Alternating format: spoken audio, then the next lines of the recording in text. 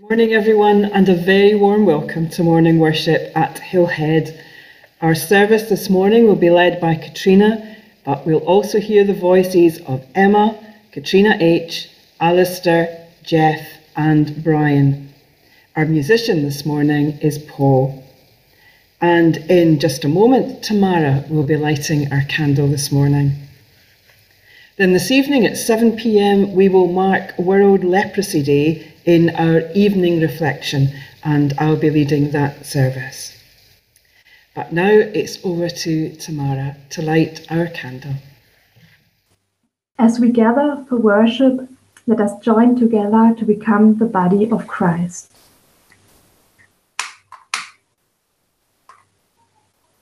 Christ is the light that lights our way. May we glimpse Christ's light this day.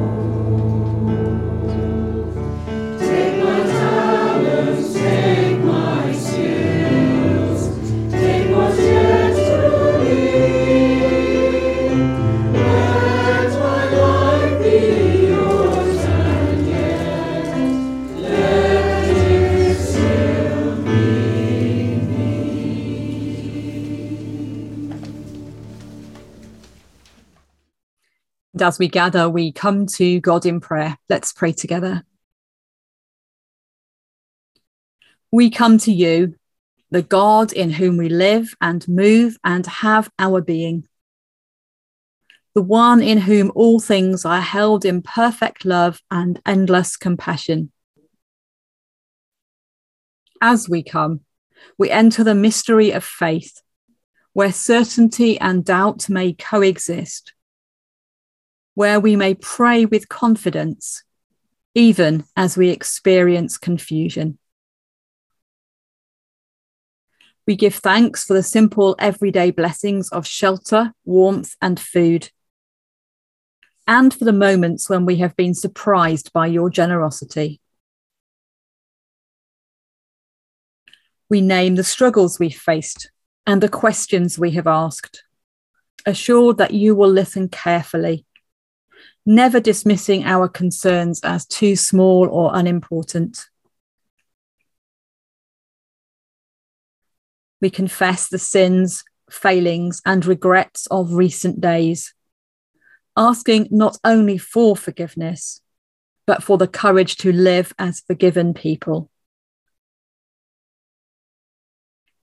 We come as those who are trying to follow Jesus in all we are and all we do, seeking to better understand what that means for our daily lives.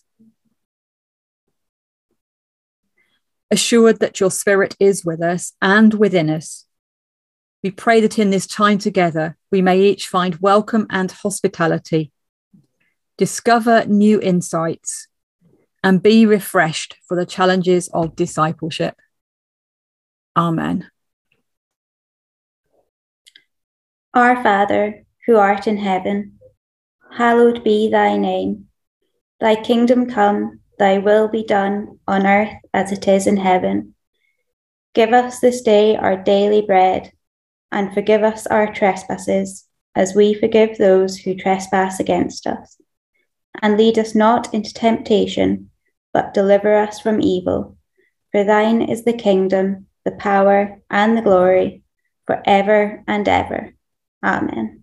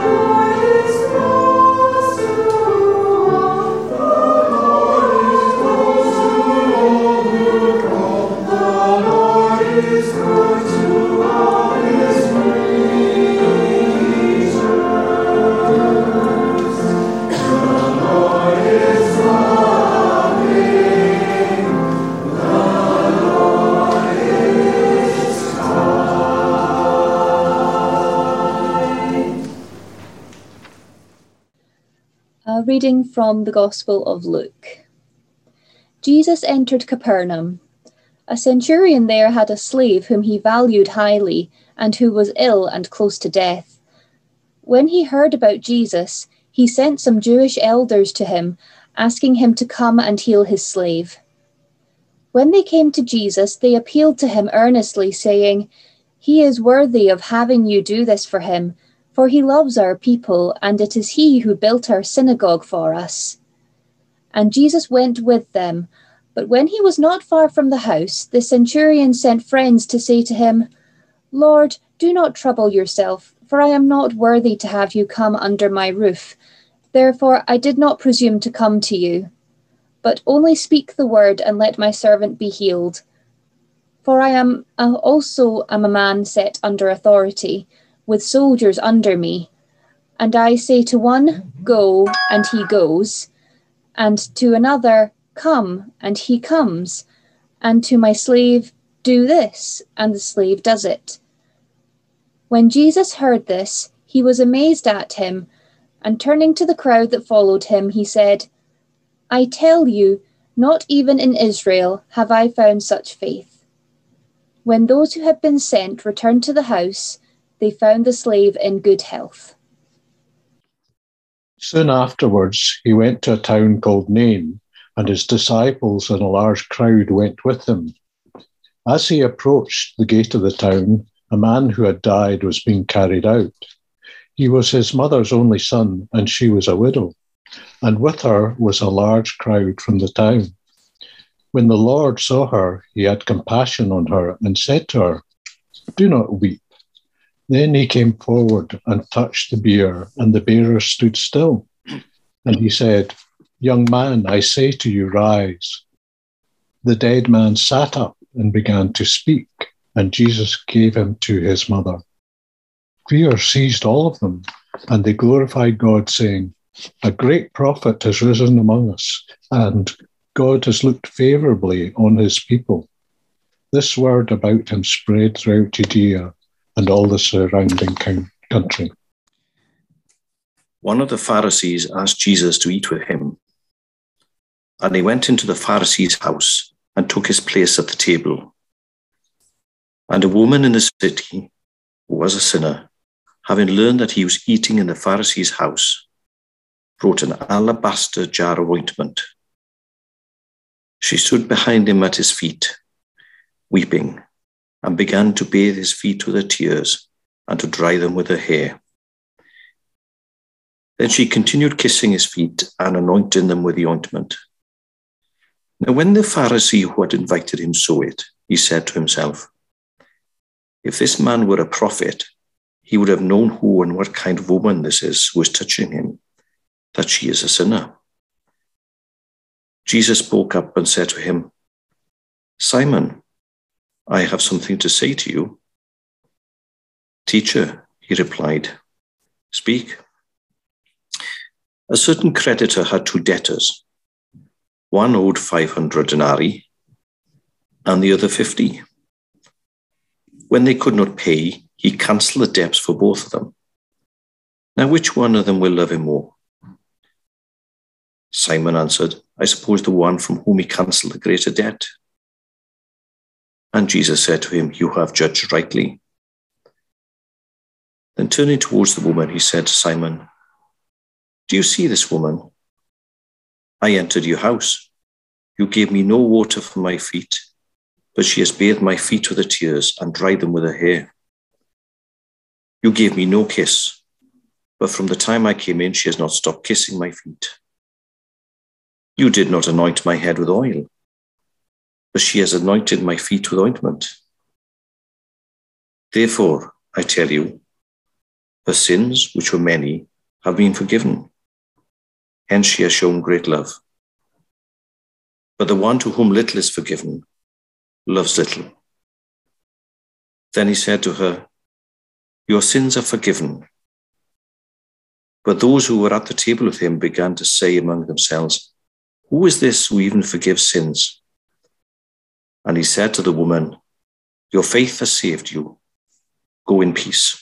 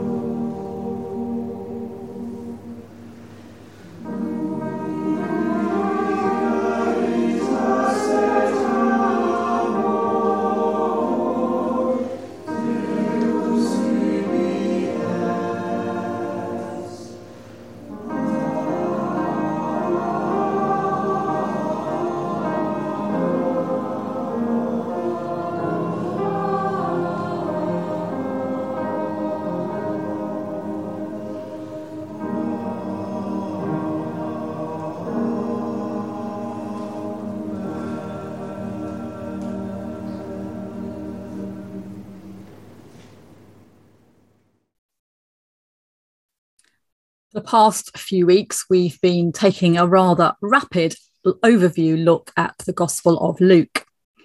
We began by looking at some of the prophetic statements, those of Mary, his mother of Jesus, Zachariah and Simeon, and in fact, Jesus himself quoting the prophet Isaiah in the synagogue in his hometown. We thought about the importance of prayer in Jesus' own life and his guidelines for others who wanted to pray and how that echoed the way he prayed himself. And then last week, we focused on how Jesus called and chose those who would continue his work, what he asked them to think about in weighing up the cost, but perhaps especially how he prepared them, the kind of training and on-the-job experience that they got. You can't study Luke's gospel and not pick up an important theme that runs all the way through it, which is that this is good news for all people everywhere. This is a gospel that has an emphasis on justice for those who are on the margins, those who are excluded, about liberation for those who are held captive, whether literally or metaphorically, about the restoration of wholeness for those who are wounded or broken. And right at the start of the gospel, we see Jesus and his disciples have a number of encounters, which I'm going to use as case studies as we think about this idea of an ethic of welcome and hospitality. These might be the ways, examples where Jesus illustrated to his followers what it meant to live the way he lived, to live out the gospel that he was proclaiming. And the first of these encounters, or is it a non-encounter, takes place in Capernaum. This one is kind of done at a distance, and it is a planned encounter. A centurion sends some of his friends to go and see Jesus with a message. So a centurion is a powerful man. He's a foreigner. He's not one of the local people. He's somebody who has come in as a result of his work. But it does appear that he is a kind man, and he's well liked because he has actually funded the building of the synagogue. And in Luke's gospel, we're told that he has a valued slave who is so ill that they are at the point of death. There is a parallel story in the Gospel of Matthew that uses a different Greek word. Rather than a slave, the person could be a servant, could be a child, or could be a boy in inverted commas. The word that's used could be used to refer to a young man that the centurion would take as a lover. So maybe one of the first things that strikes me as I reflect on the story in Luke, but also aware of its parallel in Matthew, is the danger of labelling people, of getting hung up on whether this was a slave or a servant or a child or a lover or whatever they may have been. Because if we label people, we can so easily other them. We can respond to the label, not the individual person. But also in this story, we see something else. We see a person who is highly powerful, is probably well educated, but still fears being rejected, still feels unworthy to approach Jesus himself. He sends other people. He sends Jewish people to this Jewish teacher. He doesn't feel as a Roman, a foreigner, a person who does not share their faith, at least openly, that he's able to go to Jesus. So there is something else here, isn't there, about our own fear of rejection, no matter who we are, perhaps about imposter syndrome, that we're never going to be good enough to come into the presence of Jesus. We fear rejection, we fear ridicule, whatever it may be. But Jesus hears the people who bring him the message, and he goes. But even as he gets to the house, the Roman centurion won't come out and meet him. Maybe he's still afraid of rejection. Maybe he's still not quite sure it's okay for him to come to Jesus. So he sends somebody else and says, you know, I'm a man under authority. I tell people what to do and they do it. And I believe that of you. And Jesus says, I've never found faith like this among my own people. Sometimes it is those right on the outside who bring new insights, who have depth of faith and understanding that can be quite amazing and beyond that of those who've been around a long time. And so as we look at this story, I wonder how it felt for the disciples when this crowd came and said, will you come to the house of a centurion, when this person in the centurion's house, who they could so easily label one way or another, was ill. I wonder how it felt for them when Jesus commended that centurion for his faith. But also, I wonder how it felt for the centurion.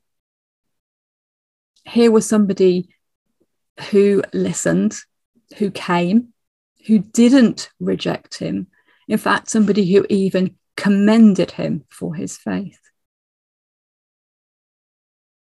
And what about the slave or the servant or the child or the lover or whoever it was?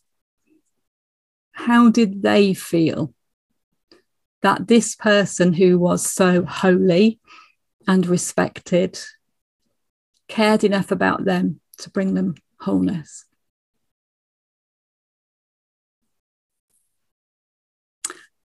I wonder, how is this a story about welcome and a story about hospitality?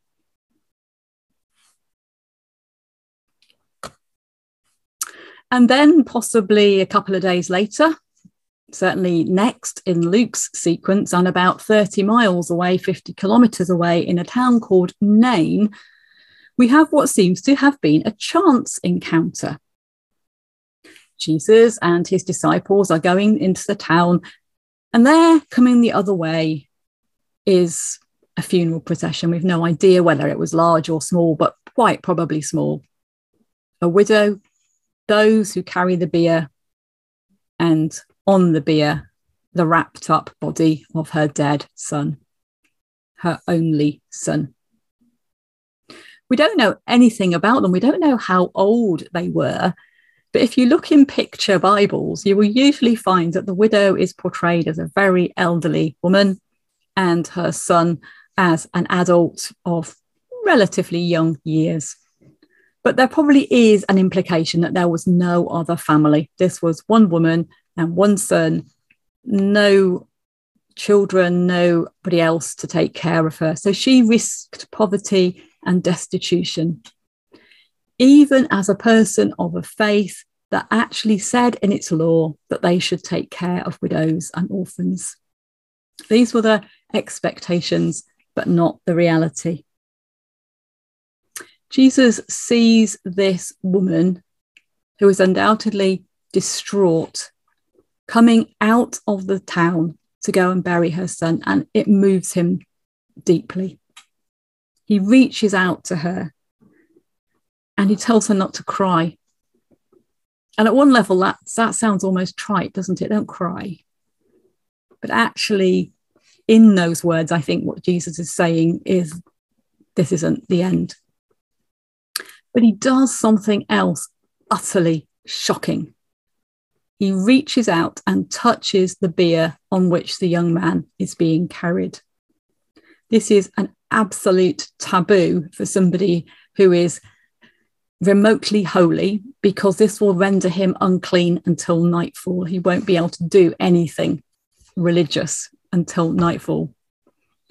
So he literally gets involved in touching that which is deemed unclean. And of course he speaks and the young man is restored. And we mustn't get ourselves hung up on whether the man was just in a deep sleep or a deep coma, or whether he was actually dead. That's really not helpful to try and demythologize this story. What we have is a story of desperation, a widow who has nothing left, who should be looked after, but who won't be. And Jesus reaches out to her. So again, how might his followers have felt when that event took place? Especially if they were still mulling over the events with the centurion. How might that widow have felt in her isolation and desolation, that somebody even noticed her, never mind got involved? How might the young man have felt when he woke up and saw what was going on? How is this also a story of welcome and hospitality?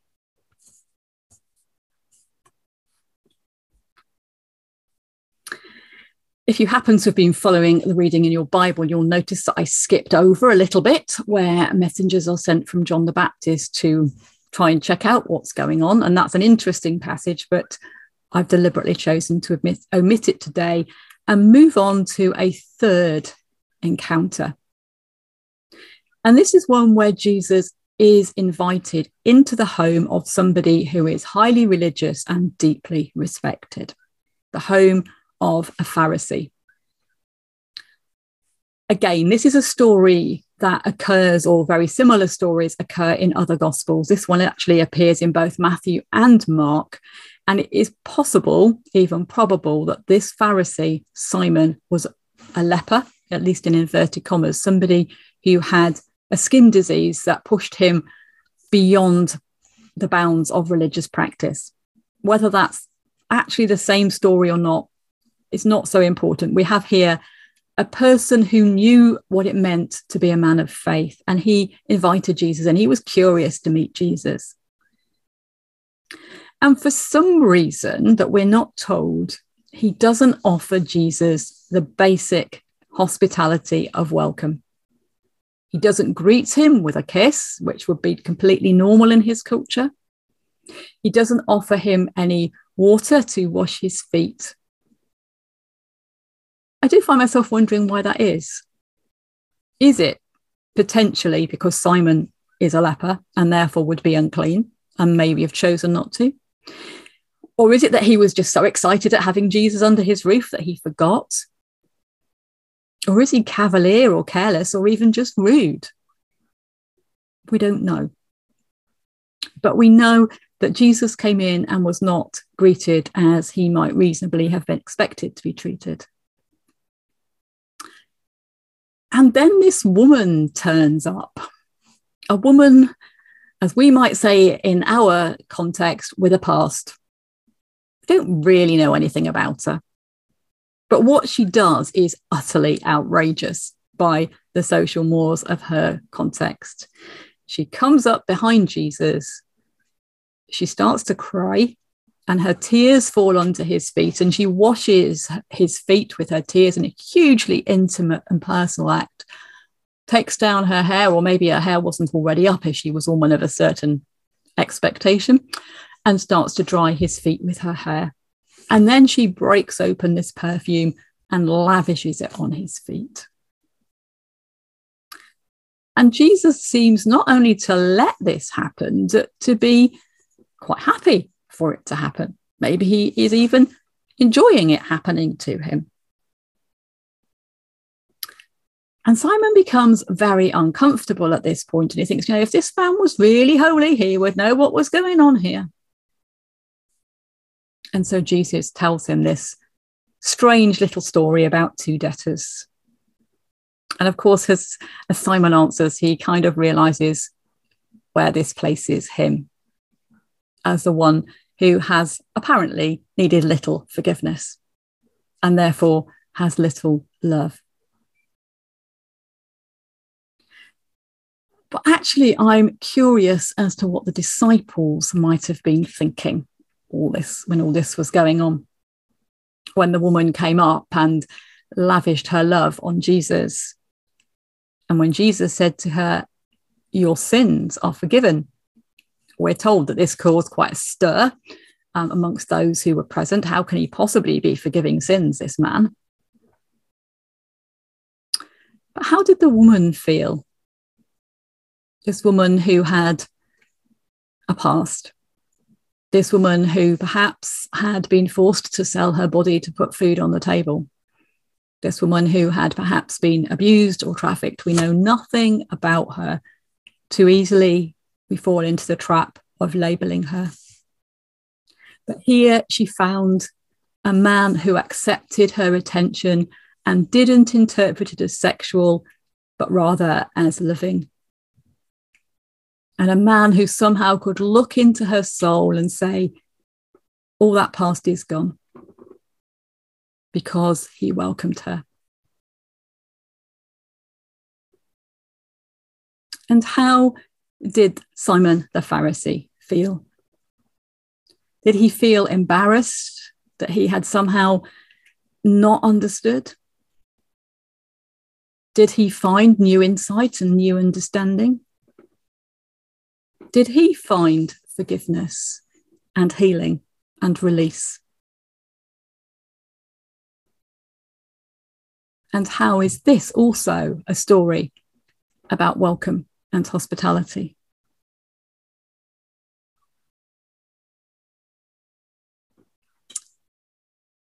We've heard 3 stories, and between them there are 6 main characters. In each story, there are people who are at the edge or beyond the boundaries of nice, polite, devout Jewish society. And in each encounter, motivated by his ethic of love, Jesus sees people. People who are human beings made in the image and likeness of God. People of unique worth. People worthy of love, welcome, acceptance. And in each of these stories, each of these encounters, he gives an example of what it was he meant back in that Nazareth synagogue when he had asserted that he was the fulfillment of the Isaiah prophecy about good news for the poor, freedom for those held in captivity, sight for those who could not see, release for those who were experiencing oppression. But it wasn't a one-size-fits-all. He responded uniquely and individually to each situation. The motivation was the same, but the response was individual. And I would say that every single one of those 3 stories is a story of welcome and hospitality. Jesus welcomed others, and indeed others welcomed him. He showed hospitality to them and drew them into something very special. And so I do find myself wondering, as I look at those stories and as I glimpse Jesus at work, welcoming, accepting, loving, and healing in some measure, if healing means bringing wholeness, each of these 6 very different people. And I wonder what through that God might be saying to us as individuals and to us as a community. So I'm not going to give you the answers to that because I'm not very good at giving answers, but I am going to give you some questions that you might like to ponder. And I want to start with the personal. So think about these 6 people that we've met very briefly today. A centurion, somebody who was a slave or a servant or a child or a boy lover, a widow, a dead son, a Pharisee called Simon, who may or may not have had a skin disease, and a woman with a past bringing a jar of perfume. Of those 6, which is the one with whom I identify most? I'm not going to be perfect, but which one most feels a little bit like me? And what does that say about our own need of acceptance, welcome, and healing from Jesus? Because if you are the least bit like me, you're always going to need a bit of welcome, acceptance, and healing from Jesus. But also, of these 6, who is the least like me? Who makes me feel the most uncomfortable? Who am I unsure about? And what might that say to me about my need to welcome, accept, and love others?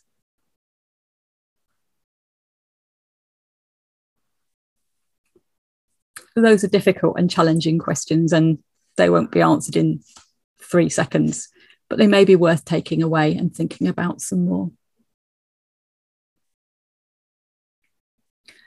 One of the things I really love about Hillhead, and I have loved it from the moment I first walked in the door all those years ago, is our aspiration to be inclusive and welcoming to all who come to us, to accept each other as we are, to listen to each other's stories, and to learn with and from each other. And that isn't just a nice wishy-washy Christian politeness. It's not a sort of gloss that just leaves all sorts of stuff unsaid and unknown.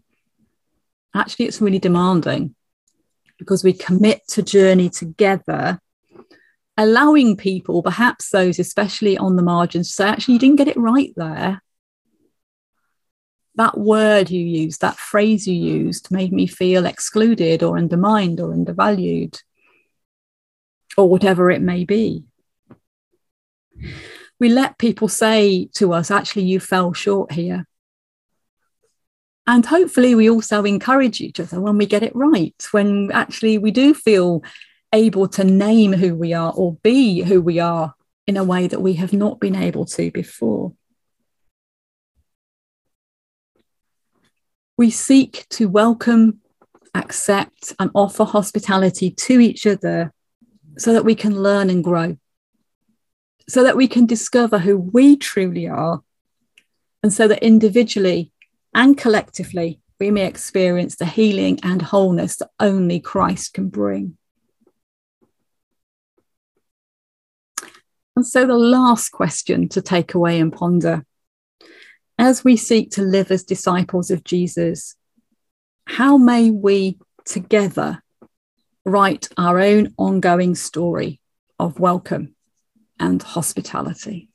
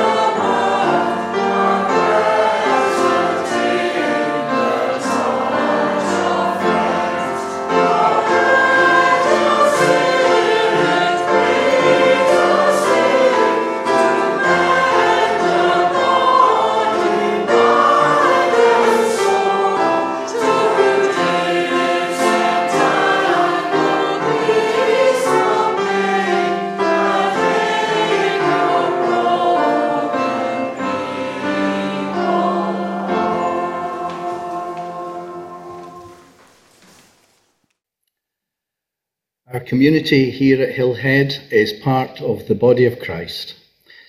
It is towards us that people may come, seeking hope and healing, believing that the healing of Christ is to be found here. Will we, through our welcome and hospitality, fulfill that expectation or disappoint? Will we, in our welcome, be open to new insights that they bring? We dream of a world which is so close to God that transforming, healing, and hope is possible. What would it look like? What would change around us? Perhaps we might let these questions linger in our minds as we continue to listen to God through our worship, listening now through our prayers for others and for ourselves. Let us pray.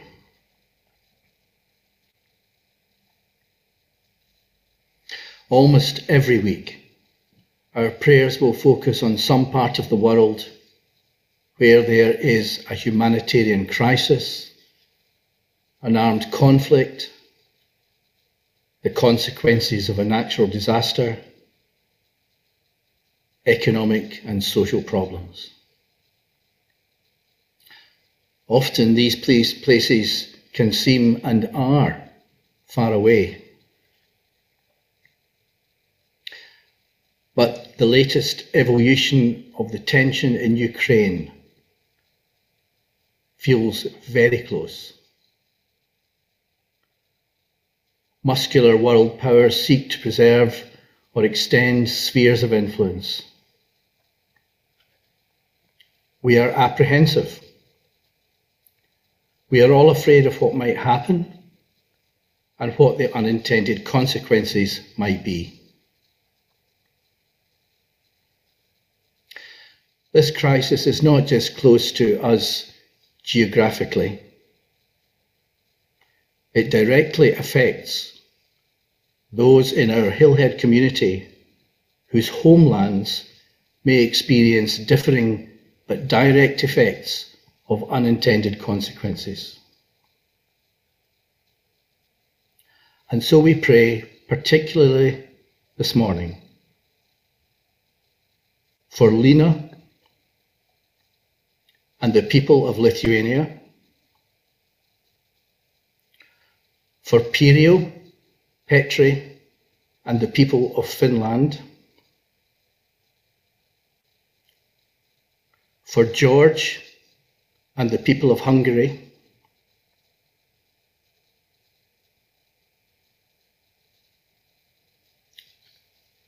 and also for Tamara, Marit, and the people of Germany, which may find itself at the centre of a sanctions war. On Wednesday, Pope Francis, with a special appeal at the end of his weekly general audience, prayed for Ukraine. Please, never again war. May our prayer and invocations to the heavens touch the hearts and minds of those responsible on earth.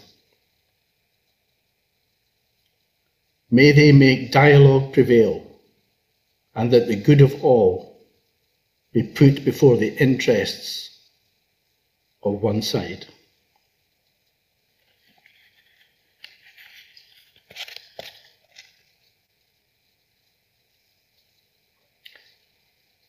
Elsewhere in the world, BMS World Mission this week has a focus on Nepal.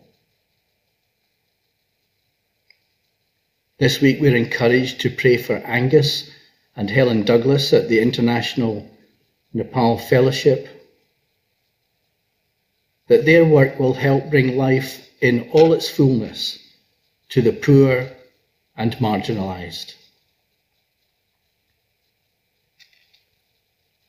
We're asked to give thanks that despite lockdowns, Joy Ransom, who of course is our mission partner here at Hillhead, has been able to provide phonics and early years training and resources to primary teachers in rural schools in Nepal.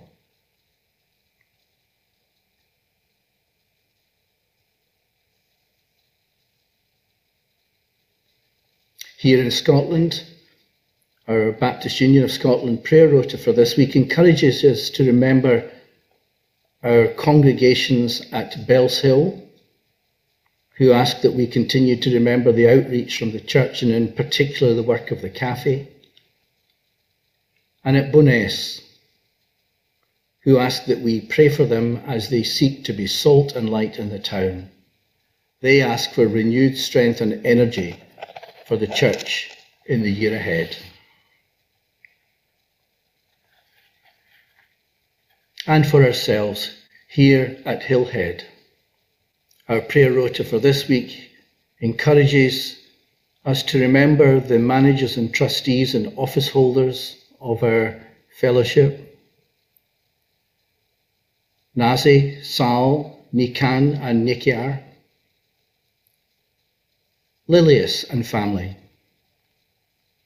Marit and Tom, Alan, Edith and Tom, Bethany, Emma and Drew, Jane S, and Wendy.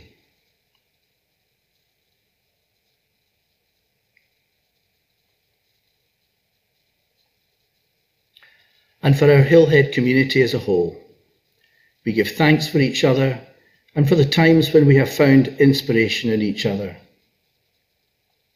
We do aspire to be a community in which all are welcome, and a people who provide hospitality and a safe place to truly find our worth, made in Christ's own mould. May we support and encourage each other in this mission. Amen.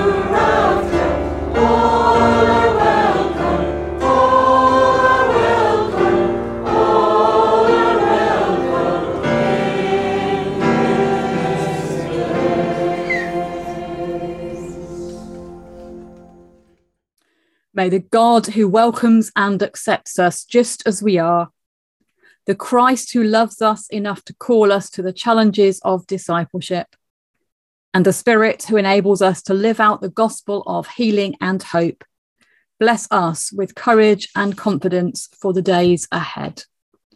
Amen.